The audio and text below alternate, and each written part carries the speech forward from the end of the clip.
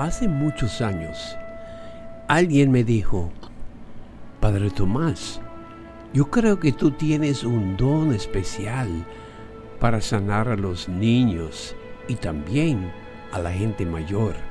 No estoy seguro si eso es cierto, pero lo que esa persona me dijo me ha animado a tener siempre mucha fe, mucha confianza en Dios cada vez que rezo para la gente mayor o para los niños.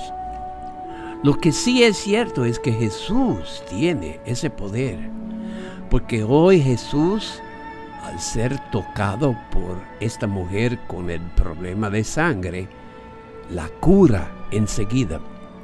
Y poco después, al oír la fe de un papá que le dice: Señor, mi hija acaba de morir, pero ven tú a imponerle las manos y volverá a vivir.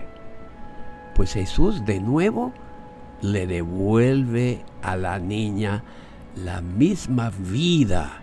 Y enseguida Jesús le dice a sus papás: dale a la niña algo de comer. Bueno, en la Santa Misa, la Santa Eucaristía, Jesús nos da algo de comer.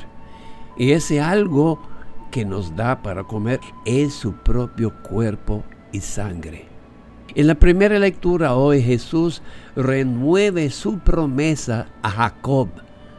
La misma promesa que Dios había hecho primero con Abraham y más luego con Isaac, hijo de Abraham y papá del mismo Jacob.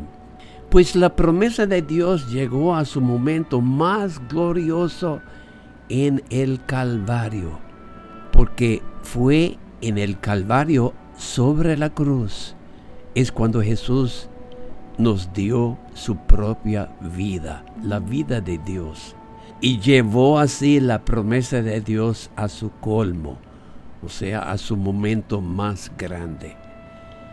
Debemos recordar esto cada vez que participemos en la Santa Misa, porque al igual que curar a esta mujer de su problema de sangre, cuando ella tocó su vestido, y al igual que cuando Jesús le dice a la niña: te digo, niña, levántate.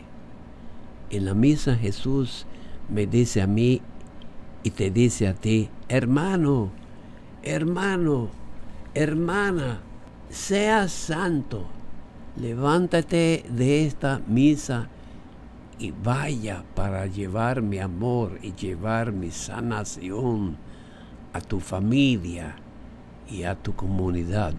Ha sido su amigo de siempre, el Padre Tomás Martín Dile, misionero redentorista.